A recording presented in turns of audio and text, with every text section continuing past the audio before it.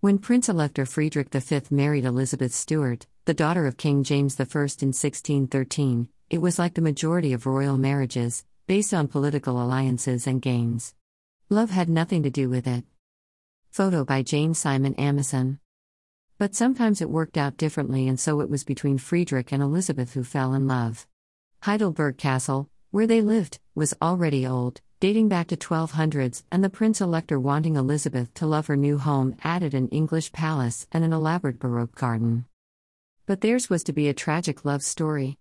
There were battles, a throne lost, regained, and then lost forever. During all that, Elizabeth bore 13 children before Frederick died, and she sought life in exile. Photo by Jane Simon Amison. Heidelberger Schloss. The castle, a romantic ruin of seemingly endless staircases and corridors taking you here, there, and sometimes nowhere, stands 330 feet above the Altstadt, Heidelberg's wonderful old town. Towers and battlements protect stone facades, their decorative features still intact though the rooms behind them are gone. Views into the multitude of windows reveals not an interior but woods and the Neckar River below.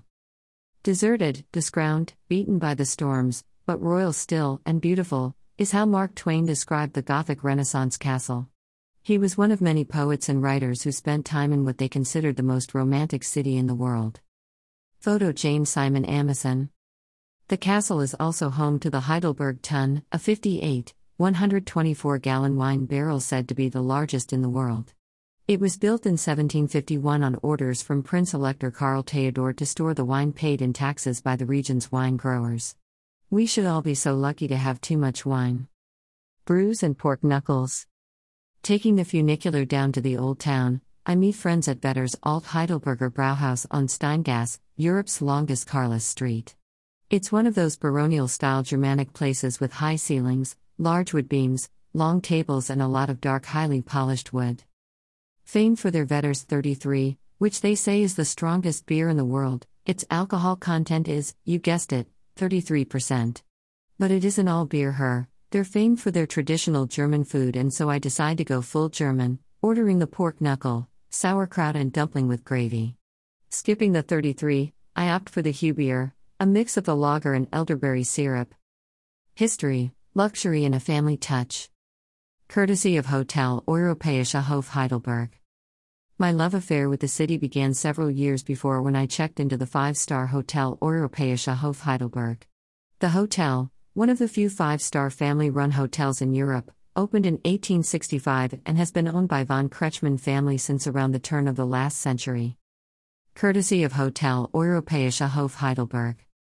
I'd heard that Sylvia von Kretschmann, who with her husband Ernst Friedrich, ran the hotel for a half-century before their daughter Dr. Caroline von Kretschmann took over, regularly did the hotel's large floral arrangements. So it was no surprise when I ran into this very elegant woman doing just that in Die Kurfürstenstube, the hotel's opulent dining room that opened in 1866. Such a romantic place and romantic tradition, how could I not fall in love? Courtesy of Hotel Europäischer Hof Heidelberg. Chocolate kisses. My romance continued at Schokolaterie Nozzle, where owner Liselotte Nozzle talked about Studentenkisser or student kiss, a chocolate-covered nougat created by her great-grandfather Fridolin Nozzle in 1863.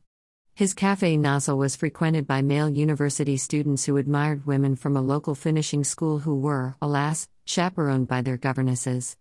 A gift of student kisses was a sly way to start a flirtation. We don't know how well it turned out for the students, but these confections, still handcrafted, remain bestsellers more than 150 years later.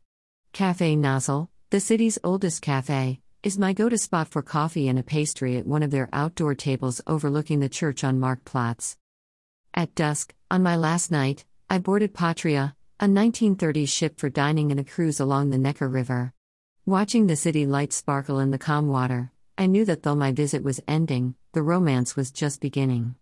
I would be back. For more information, visit www.heidelbergmarketing.de.